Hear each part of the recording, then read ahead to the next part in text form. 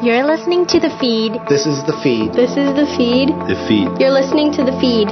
In Markham. In Richmond Hill. You're listening to The Feed in Vaughan. In Stouffville. In Woodbridge. In Unionville.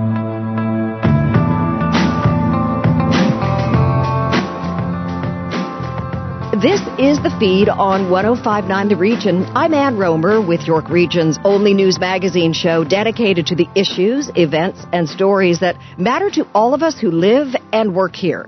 On the show, a preview of Super Bowl 54, the teams, the players, and the halftime show. Also ahead, the incredible Jully Black and her musical theater debut.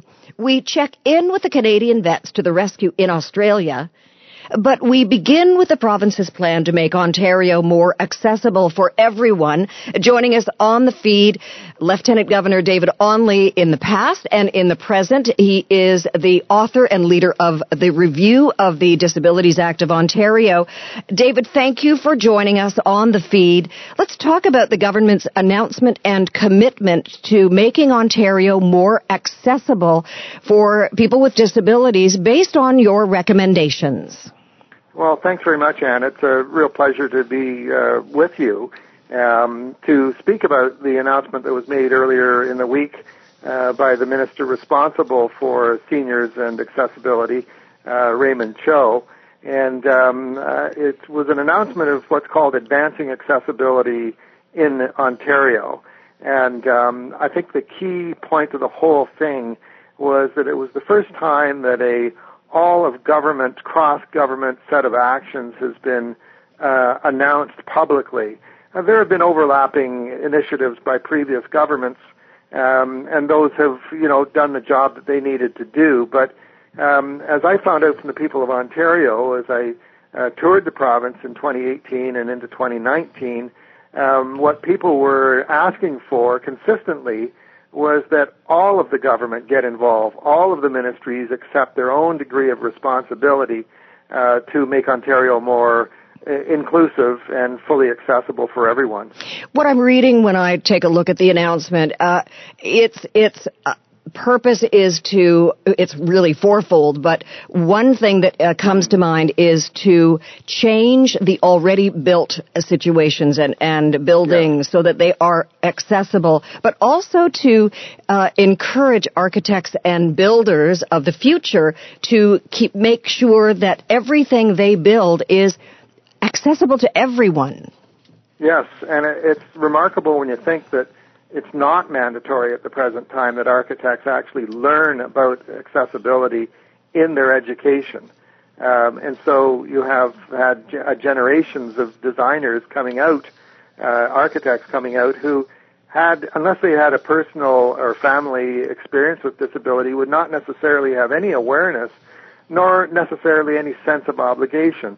Some, definitely, but the majority, if it was a thought, it was just a passing thought, and hence, the vast majority of our society in terms of the built environment is still quite inaccessible for the majority of people with disabilities. So to have them, architects, along with the different building associations who are in attendance at the announcement, be making a commitment to work together to include courses on design in architectural schools bodes well for the future because, like every other profession involved with baby boomers, there's a whole generation in the process of retiring from the profession. So it's crucial that the new generation of architects and building designers and builders who come from the younger generation, who are going through the educational system now, that they fully are incorporating full accessibility into the basic DNA of their design. The other point that you bring up, baby boomers, they're tipping 65 and 70, yep. And as we continue to age, the need for walkers and for wheelchairs and scooters increases, thus the need for fully accessible buildings and homes and condos and places of worship. Yep. Yeah, no question at all. And, in previous generations, people either stayed in their homes and just didn't go out or had to get, trucked on off to some senior's residence. And if you need to be in one, that's tremendous if you can get that kind of service. But if you don't need to be in a senior's place, if you can stay in your own home because it was originally designed to be fully accessible, because the community is fully accessible and therefore you can shop and participate in community activities, then everything is for the better. Absolutely. Has there been a sense of ambivalence that you've noted from all levels of government up until this point, up until the review and your recommendations? And are you sensing a greater, stronger commitment from all levels of government and from the public? Well, there's no question about that, and the answer is yes, because at the same time that the review that I completed, the third legislative review, came out, the federal government passed the Accessible Canada Act, and we've seen other jurisdictions, municipal jurisdictions, take their own initiatives. And so I think politicians of all stripes, regardless of party affiliation, are realizing the fundamental realities, and that is it's a generation of voters who are getting older and voters who are in demanding that there be more accessible facilities. And it's their obligation, and I think that the penny is finally dropping, if you will. Maybe I should say the nickel, since we don't do pennies anymore, but the nickel is finally dropping in the minds of the different politicians that we simply have to have a more fully accessible society. And there's a financial bottom line to it, too, and it relates to job opportunities for people with disabilities who have much, much higher unemployment than the average person. And that is that if individuals with disabilities are not employed, then they're on government assistance. We as a society have long ago agreed that we would provide, however marginally, we would at least provide assistance for such people so that they could keep body and soul together. So we understand that. But when you're pushing 20% of the population with a disability, and the huge proportion of them are individuals without work, without employment, you have a conundrum. Taxpayer dollars are going out to keep them alive. If they became employed, then they would become taxpayers. Yeah. And instead of having to pay for services to meet their needs, they themselves would be able to meet them out of their own pockets, and therefore reduce potentially the amount of money that government has to spend, while at the same time, absolutely guaranteed, more money would come into government because these people would become taxpayers instead of tax users. Makes sense, makes dollars and cents. So your many years as Lieutenant Governor of Ontario, and then your time as the leader, the author of the review. You traveled Ontario, David Onley, and wearing many different hats. So what did you learn about Ontarians, but what did you learn about yourself through this process, and in particular the review? Well, I think one of the things I learned about myself was how much more I needed to learn from the people of Ontario. I mean, it kind of sounds trite when you hear, various politicians or authors going on tours and saying, I learned more from that tour than what I was able to share with people. And I got a real sense of that because I heard the individual stories, and some of them were heartbreaking.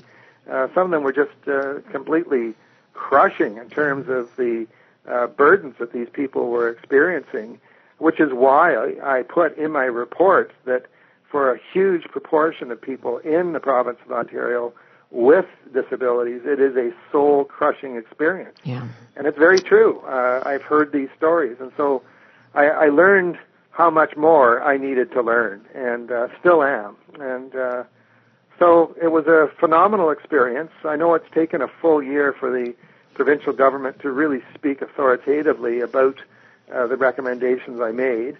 At the same time, I know that this is just the beginning, and that there are going to be a series of announcements over the next number of months related to additional efforts with accessibility in relation to the review. And so I'm cautiously optimistic that, in fact, things are going to start changing. The objective was to make Ontario fully accessible by the year 2025. That was the original intent of the AODA back in 2005. And I was appointed first chair of the Minister's Advisory Committee back in 2005 on the implementation of the Act. And I remember thinking at the time, well, we really don't need 20 years. This could really be done in about 7, and it probably could have. But now here we are at 2020, which puts us 5 years away, and I think the realism is this, that we will have things significantly improved by 2025, certainly in contrast to 2005. But this is a generational process, and it's just going to be a continuum. So that just as, just earlier this week we had the mental health awareness with the Let's Talk Day. Have things improved over the last number of years because of that? Yes, much better. Are things perfect? No, not at all. And so I think we will have the same realization when we hit 2025. We'll be able to look back with real sense of pride and accomplishment, and also realize that we still have a ways to go, that it's just an ongoing process. Cautiously optimistic. I must say you were an outstanding Lieutenant Governor, and you did an amazing job heading up the review. David Onley, we now must ask, and because we all care so much about you, all of Ontario loves you, how are you feeling? You had emergency brain surgery not long ago, and tell us how you're feeling today. Well, thank you very much. It's just 3 months and barely on this coming Monday will be 3 months and 1 week since the emergency surgery, and I can simply say that I'm just amazed at the proficiency of the officials and the doctors at Sunnybrook Hospital. First, in the detection of the tumor, and then secondly, its removal less than 18 hours later. Which completely changed the entire outlook for me. I mean, I'd not known that was the case.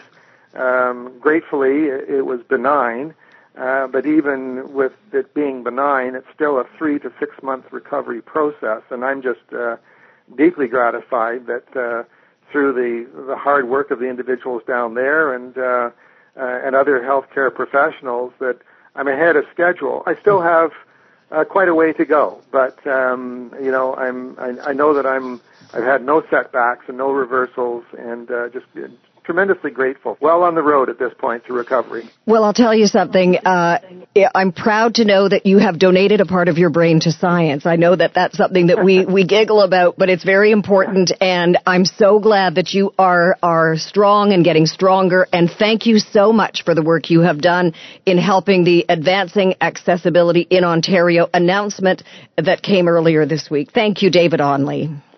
Thank you, Anne. Take care. And you as well.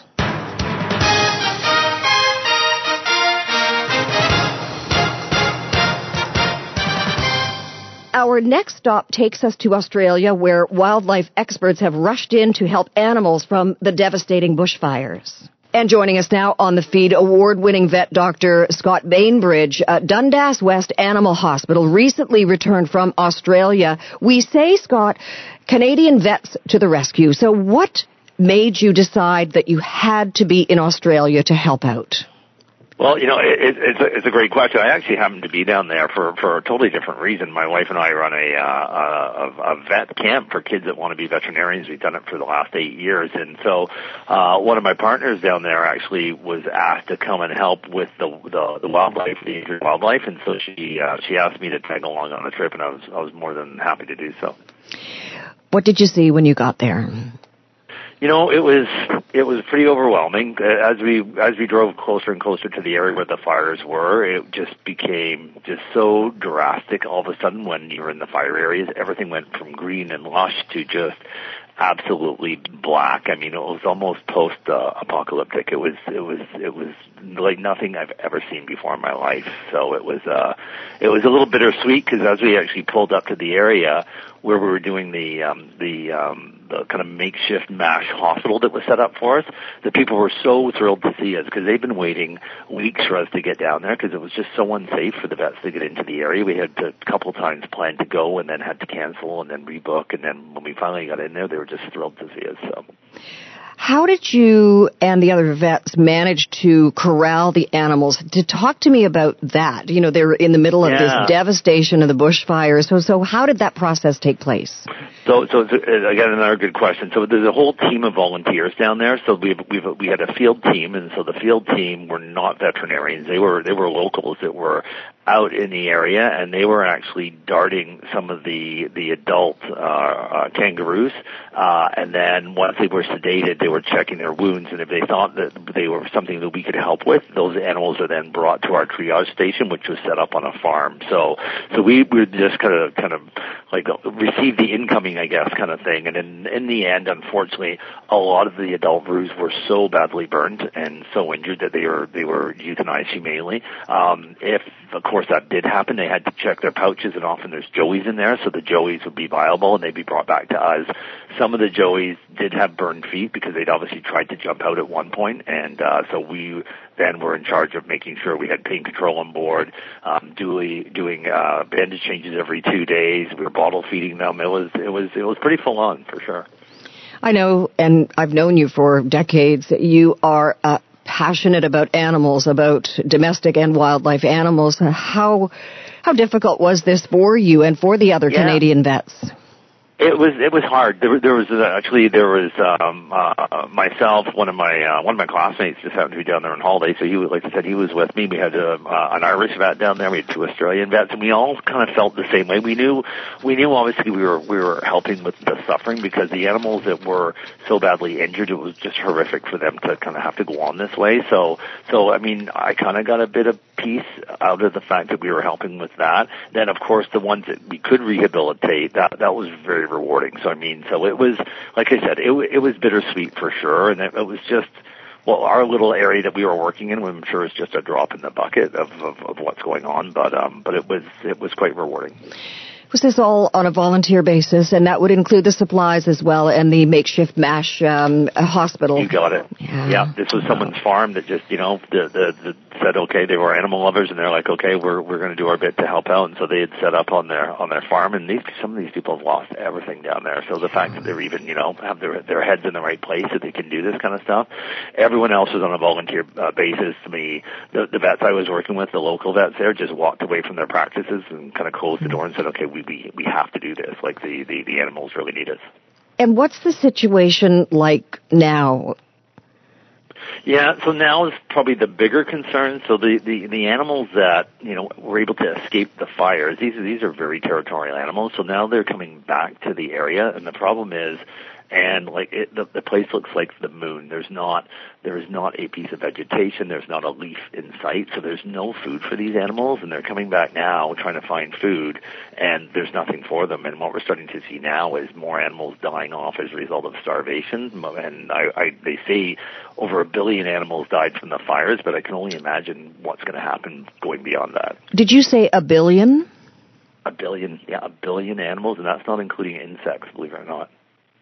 I'm speechless. That is just, and we look at what's going on around the world. There's devastation everywhere.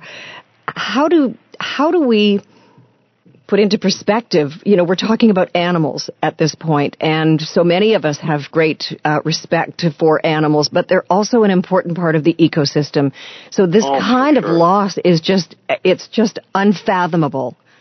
I know, and here's one thing I noticed. A lot of people were kind of being unfair to Australia in a way, saying, well, this is Australia's problem. They shouldn't allow this to happen to their animals. And I'm like, these animals just happen to be in Australia. I mean, they are the planet's animals, and I think every country is responsible for what's going on down there. And to me, we should all be helping out with this situation because, it's devastating. And almost they think the koala population, they lost 1/3 of all their koalas from these fires, and that species was already endangered. And so I can only imagine that in 20 years we may not have koalas anymore. So is there hope for their future, and what needs to be done by Australia and by the rest of us, other nations that care? For me, personally, I mean, so for right now, I think donating to wildlife in Australia is super, super important. And hopefully, the one thing I noticed is they didn't seem to have a lot of infrastructure in place for us, for the vets. Like, it would be nice to see,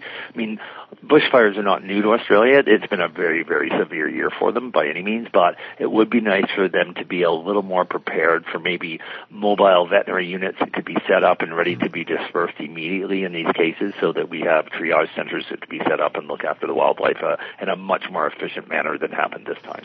I've looked at some of your pictures, and we're going to post some of those photos on our Twitter feed at 1059 The Region. One stood out for me, and it was you with a baby bottle nursing, feeding a little kangaroo. You know, you looked into that kangaroo's eyes. What did you see? So, it brought me right back to having my son's now 16 years old, but it made me feel very, very fatherly. Like, it amazed me how such a young animal would just bond to you almost immediately, and how well they took the bottle, and it melted my heart. It really did.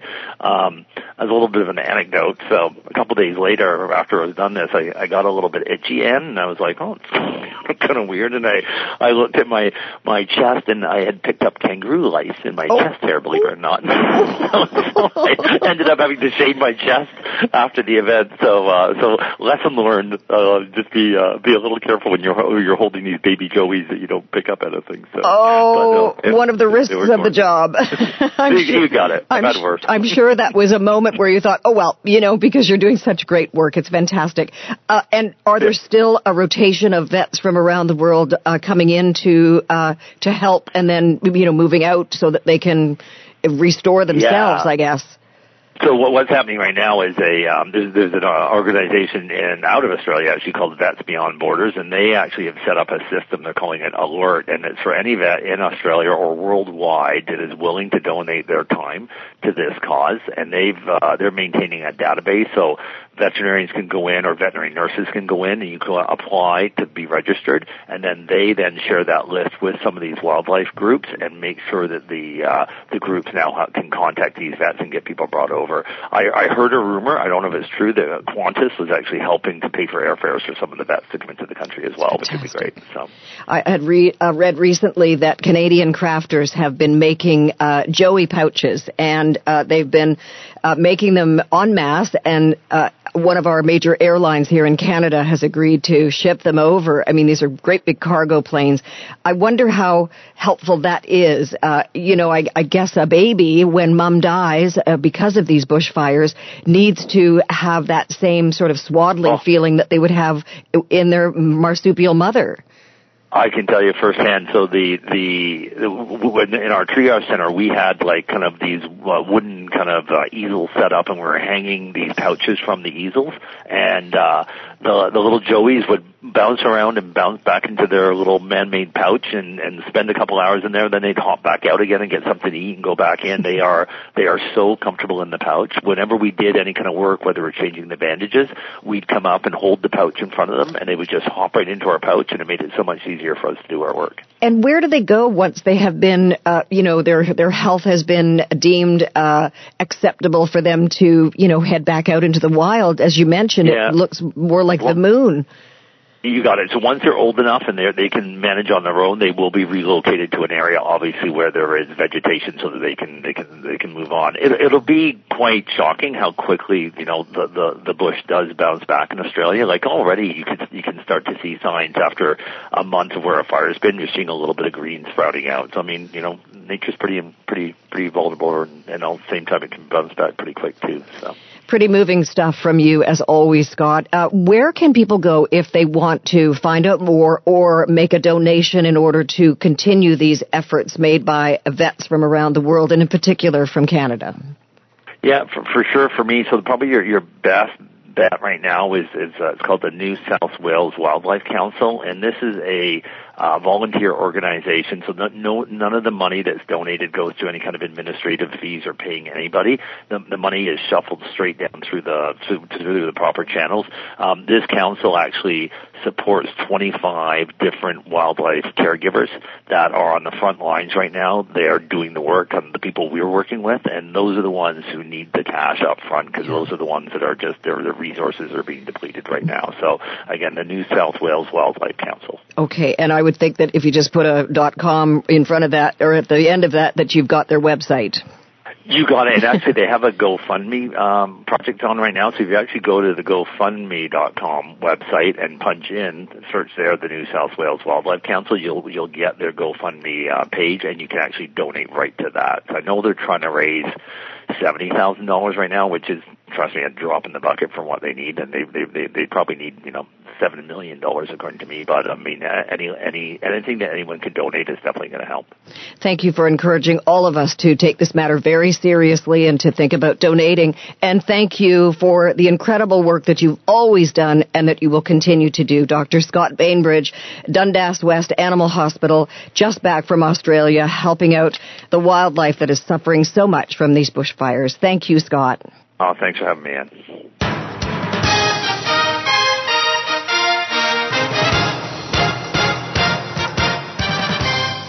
I'm Ann Romer. You're listening to The Feed on 105.9 The Region, where we share stories, issues, and events from across York Region, including how you can help Project 99A.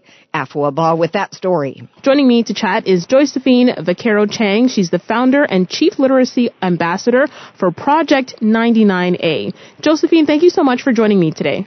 Thank you for inviting me. It is our pleasure. We always love to highlight lovely organizations that are right here in the region that residents can know about. But before we get into Project 99A, just tell me a bit about yourself and how exactly this organization started. Sure. I'd love to. I'm a children's author and illustrator, and I deliver interactive workshops to primary age students based on books that I've written and illustrated. So I visit with students from kindergarten to grade 3 within the school system as well as in public libraries. The first book that I wrote is called We Are Colorful Friends, and it's about a group of different colored animals who like different activities and realize they can still play together. I co-authored my second book with my son Rowan, and the book is called Our Colorful Cookies. So we recycled the characters from We Are Colorful Friends, and it was inspired by the classic story of the Little Red Hen. You definitely have a talent there. Talk to me then about how you used those talents and fueled that into creating Project 99A. Sure. So as a teacher and a parent, I strongly believe that the ability to read really helps people reach their full potential. So it doesn't really matter what field a person goes into. Mastering this one skill can mean the difference between being successful and failing. As I mentioned, I'm an artist, and I participated in the Richmond Hill Art and Studio Tour back in the fall of 2018, and I met a woman by the name of Kamala Jean Gopi, and I was really impressed with her, especially after she told me that she had built a school in Malawi. So I offered to give her some of my books, and before I sent the books, I Googled Kamala Jean's name. Not only had she built the school, she also hired a teacher, 2 assistants, arranged for the students to receive a meal every day. Then she taught the women in the village how to sew, bought 6 sewing machines, and then built an extension onto the school. And she did that all within a 1-year period. And I was really inspired by her. And I thought, wow, that's great. I want to do something great too. And when I thought of the word great, I immediately thought of the greatest hockey player ever, Wayne Gretzky. And hockey fans will remember that he wore the number 99. So I decided to give Kamala Jean 99 books for the school, and that's how Project 99A was started. I added an A to the end of the name because we're Canadian, eh? Clever, I like it. Thank you. I like it. And so then, why then are you trying to collect books in particular? I know that the organization, of course, there's more things that you're fundraising for, but there was at one point a call for books specifically. Mm-hmm. Well, I think we're really fortunate to live in Canada, and we're blessed in so many ways. And my family and I have books in every room of our house, including our powder room. We have a huge Uncle John's bathroom reader collection in our powder room. So there's a lot of books that we own that we don't read anymore, and they're just cluttering up our house. And I thought it would be great to share them with people that need them. So we are sharing our books with people that are in York Region and internationally as well. So my family and I live here in Richmond Hill, and recently we've donated books to Crosby Heights Public School. They have a large population of refugees. We've donated books to the Richmond Hill Food Bank, Music for Young Children, the Rose of Sharon. Those are all here in York Region. And then internationally, we've donated books to Malawi, as I mentioned before, and then the British Virgin Islands, Trinidad and Tobago, Cambodia, and Florida. I know that you have sort of collected and you've donated back. Have you received any book donations from residents in the region that you could donate to the international countries? We have. We've had a series of book drives. I think it's been about 6 or 7 since we started. My family, my friends, our neighbors have been very generous. So when we started, our goal was to collect and distribute 9,999 books in our first year to tie it in with our name. Mm-hmm. And we're already over 13,000 books. In fact, we're at capacity in my garage, and then I had to find a second location to store books. Wow. So first off, congratulations for exceeding, of course, that goal and getting all of those books. So we know that they're going to be going to great use in terms of the number of people that are going to be reading them. But then if you could just talk to me a little bit about, of course, it's not necessarily just collecting the books. There are other costs that go into this with regards to maybe even shipping the books. If you can talk a little bit about that. Sure. We formed a relationship with Sunwing Airlines, and through their foundation, they've offered to fly our books to any of their destinations, which was really generous of them. One of the places that I want to ship books is to the British Virgin Islands, and unfortunately, Sunwing Airlines doesn't fly there, so we are incurring shipping expenses to get the books to the British Virgin Islands. You might remember that the island was hit by 2 Category 5 hurricanes around September of 2018, and it devastated the country. So there was a lot of structural damage, and sadly, many of the country's books got wet. So their public libraries, their bookshelves are virtually empty at this point. So we started a GoFundMe campaign, and people have been very generous in terms of donating to the GoFundMe campaign, but we haven't raised enough money to ship these books. We already have processed in excess of 5,000 books that we're ready to ship, but we just can't afford to ship them. How has the reception been like for those who've received the books? Have you heard from any of the kids overseas or even locally when they received the books? I spoke with Marjane Afzali from the York Region District School Board, and she said when the children received the books at their holiday party, they were really, really excited. Unfortunately, I couldn't attend that event because I had a class that night, but the kids were very excited, and the parents were really grateful to be able to take home those books. We've already shipped 40 cubic feet of books to the British Virgin Islands, which they received in the fall, and they were thrilled to receive the book. So everybody's been very grateful and appreciative, and a lot of people here in Richmond Hill and within York Region, as I mentioned before, we have so much that when we share these things that we're not using and they're going to a good cause, people are more than happy to donate them to us because they know they're going to go somewhere where they're really needed. Where can residents then go for more information if they want to volunteer, if they want to donate books? Incidentally, I should mention that we also collect adult books, and we collect textbooks as well as full sets of encyclopedias. We think it's really important for adults to model good behavior, so it's difficult for them to tell their children to go and read a book if they don't have one in their hands. So we also distribute adult books, in case anybody wants to donate those. They can visit our website at project99a.ca, and they're also welcome to call me directly anytime. This is my phone number. It's 905-787-9656, and my email address is info@project99a.ca. Perfect. Josephine, thank you so much for taking the time to speak with me today about this great initiative. Congratulations once again. Let's just keep the love moving in terms of getting books into the hands of children and, you know what, opening up their imagination one page at a time. Thank you so much, Josephine. Thank you.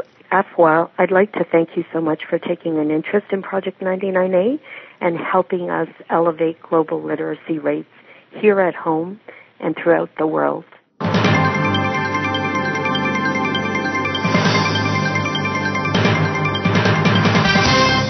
I'm Ann Romer. This is The Feed on 105.9 The Region. If you missed any part of our show, please go to 1059theregion.com. On The Feed, Canadian R&B icon, the songstress of our nation, Jully Black, joins us with more on a very exciting project, perhaps a way of stepping outside of your comfort zone, Jully.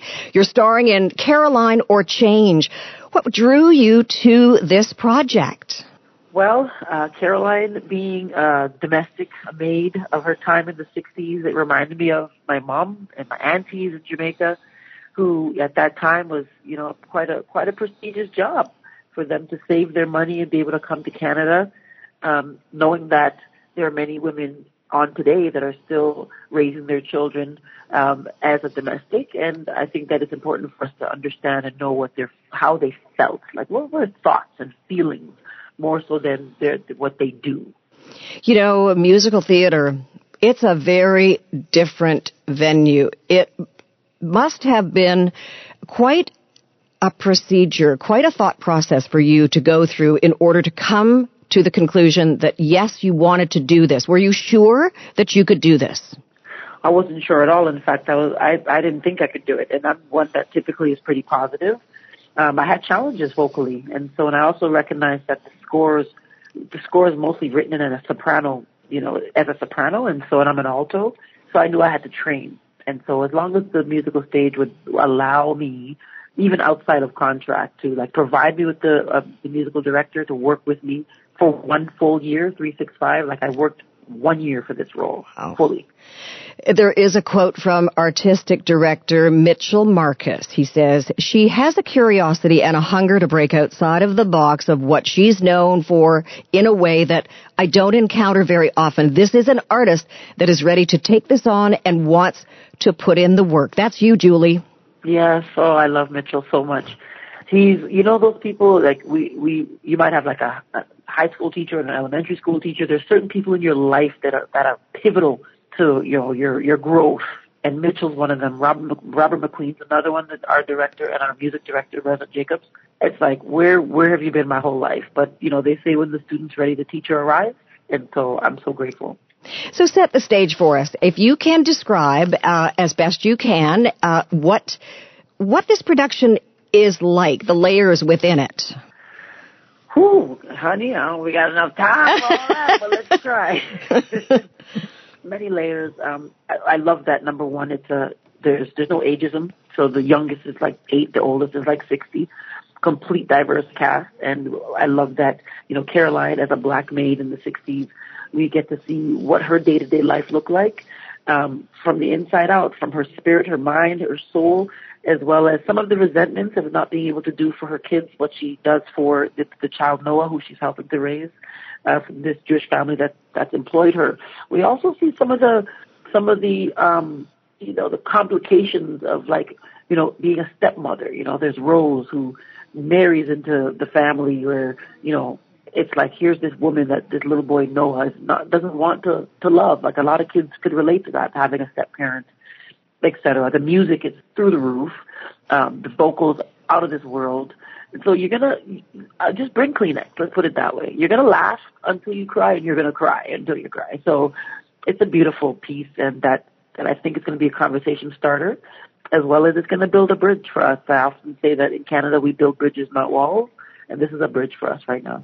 The production is called Caroline or Change. Have you changed as a result of this?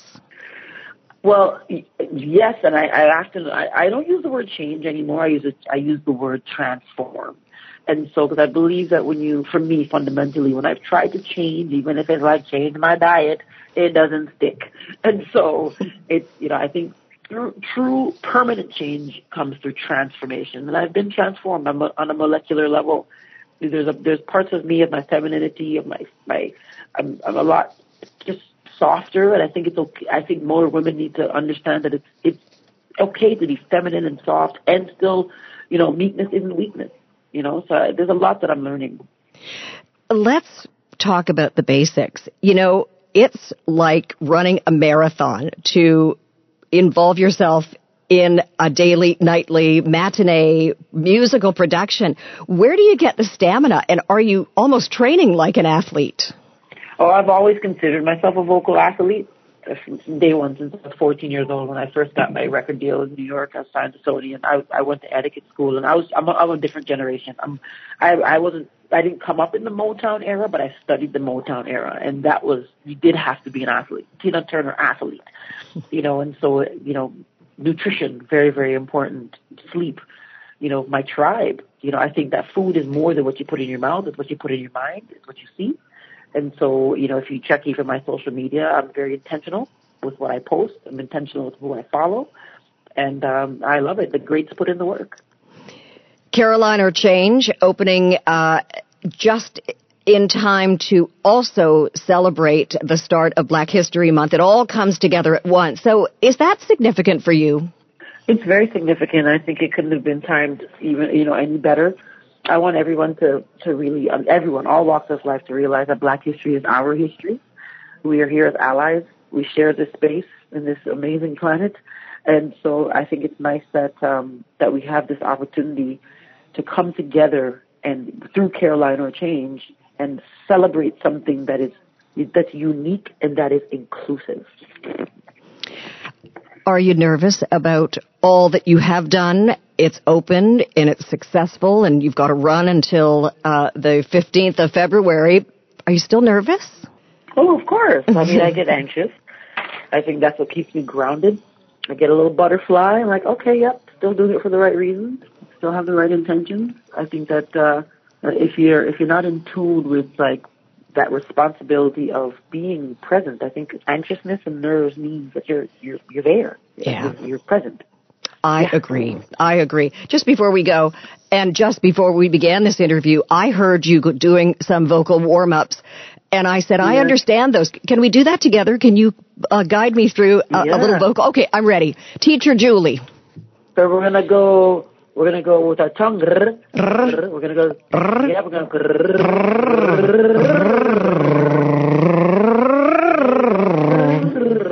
Perfect.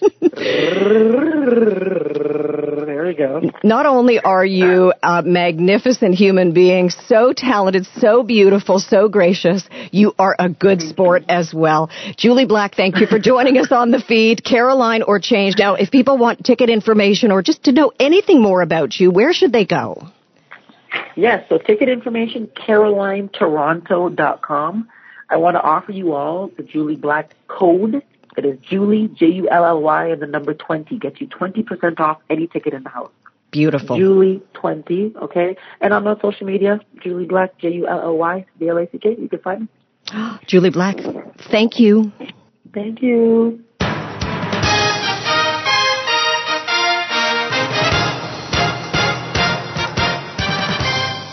This is the feed on 105.9 The Region. So even if you're not a football fan, you know this is Super Bowl weekend. Jim Lang is next with the pregame. Well, it's a big game. Super Bowl 54 in Miami. Palm trees, beaches, sunny skies, and two great teams.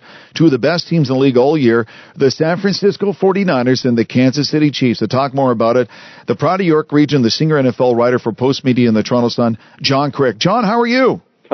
How could I be better? I mean, what you just said, palm trees, heat, Miami, it's okay. January, I'm not complaining. No, and as a football fan, we have nothing to complain because as a matchup, I I am thrilled at the two teams, their differing styles, and just the complete opposite coaches, the young and up-and-coming Kyle Shanahan to the veteran warhorse and Andy Reid. Yeah, there's wonderful contrasts such as that.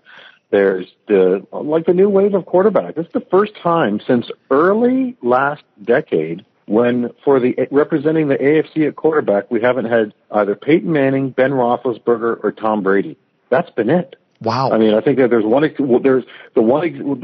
the one exception, I believe, was Joe Flacco, and he had what is arguably statistically the greatest playoff by any quarterback in the history of the NFL. I mean, he was whatever it was. He didn't throw an interception, and he had something more than 10 touchdowns. It was just fantastic, that playoff year. That's what it took. It took like an old-time playoff year to get one of those guys out of there. So it's nice to see the new wave of guys coming in both sides of the conference. And when you talk about the new wave, I don't remember the last time I've seen a quarterback who had the complete total package like a Patrick Mahomes. He can run like a Randall Cunningham, but I've seen him make throws off his back foot 20, 30 yards to Travis Kelce like a rope, John. I mean, his arm is phenomenal. It is. It really is. I had a preseason feature that, I was just got off the phone with Dan Marino to do an interview about all this stuff. And he'd mentioned to me that, he'd played shortstop. And I said, well, I did this big feature back in August that an incredible amount of players of the last 50, 60 years, about 80%, 90% of the top quarterbacks that you can just rattle off the top of your head, they played shortstop. And not just baseball in high school. They played shortstop.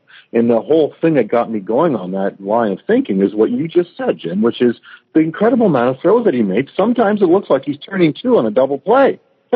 And that turns out, I was one of the only visiting journalists on the opening day of Chiefs camp this year, as it happens by strange coincidence. And I got a few minutes to talk to Patrick about that. And he said that's exactly what he is doing and thinking. And he said it is baseball that trained him to throw at different arm angles and to be able to even contemplate and creatively think to make those throws. Baseball, he said, really helped him. He's a pitcher too, and of course that helps with arm strength.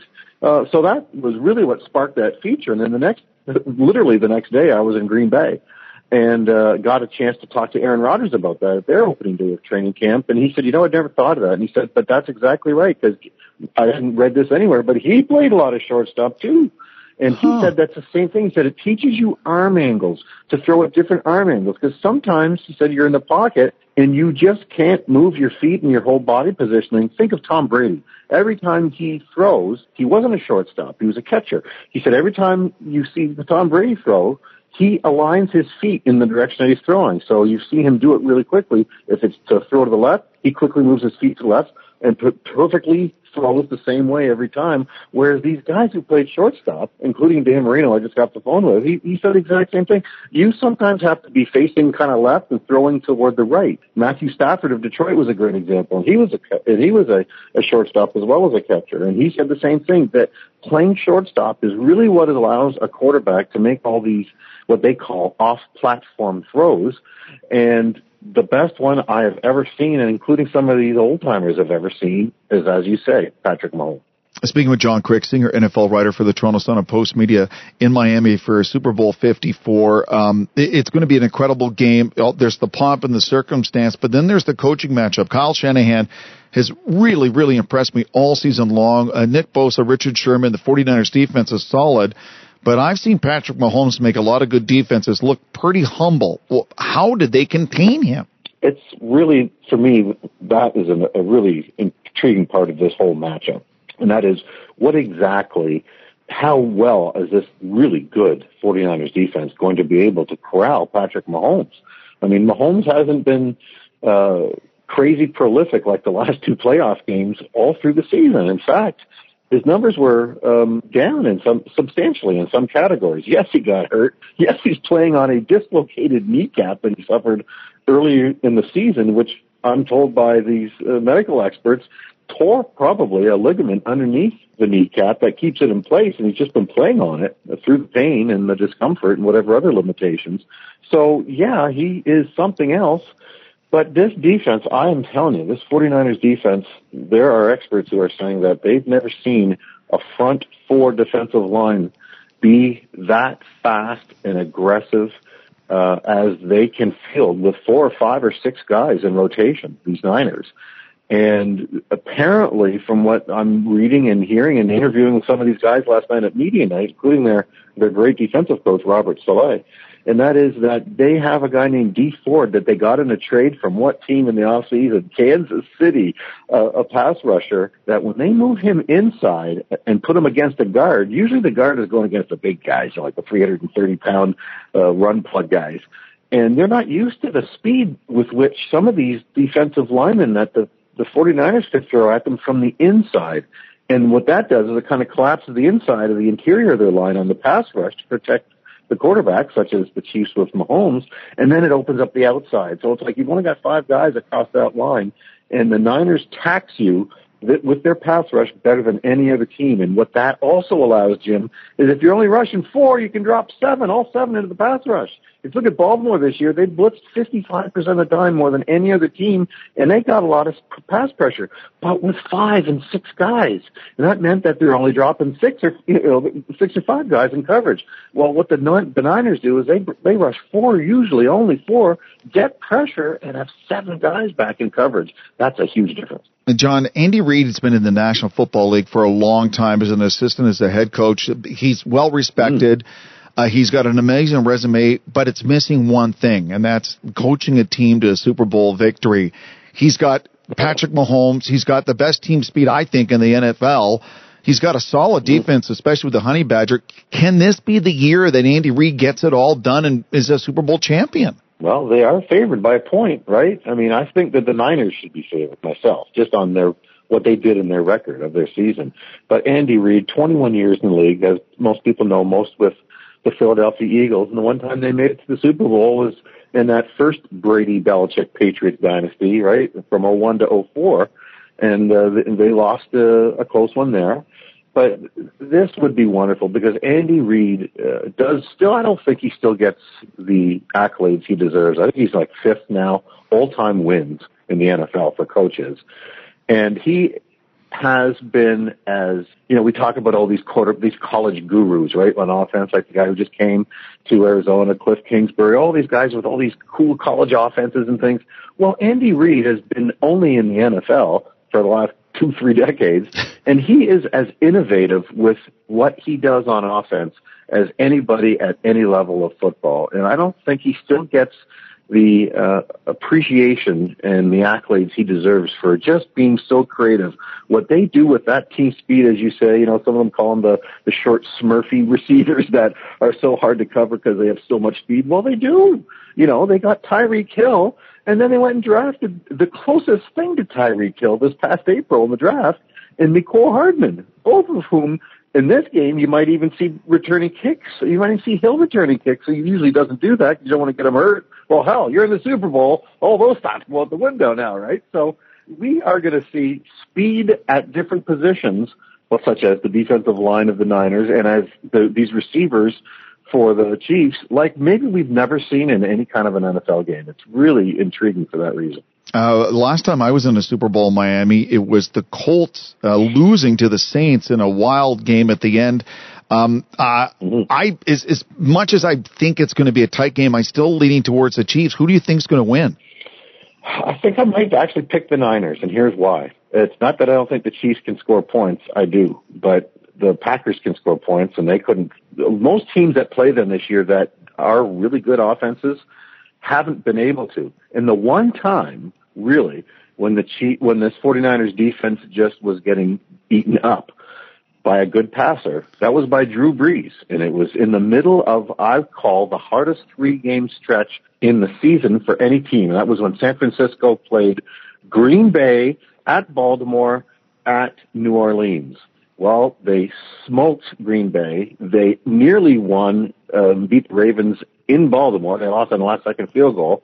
And they outscored the Saints and Drew Brees in New Orleans. I think it was 48-45 when Jimmy Garoppolo threw for 400 yards and 4 touchdowns. So they needed to win a different way. Well, they did. They just turned the lever over from run-dominant offense to pass-dominant offense. And when you can do that to Drew Brees in New Orleans when they're playing well, as they were in December, heck, that tells me that, this team, which has only lost 3 games, They lost to Atlanta after that 3-game stretch, which, their focus might not have been good. They lost to Seattle in overtime, and they lost, as I said, to the best team in the NFL this year, the Ravens, at the end of the game. So you look at their record, they've been really hard to beat. With 2 weeks rest, I give a little edge to San Francisco in a game that'll end up with both teams in the 30s, I think. I love it. John, thanks as always for your insight. Appreciate it. Make sure you say hi to J-Lo for us and enjoy the game. I'll personally send you regards. Thanks, John. Take care.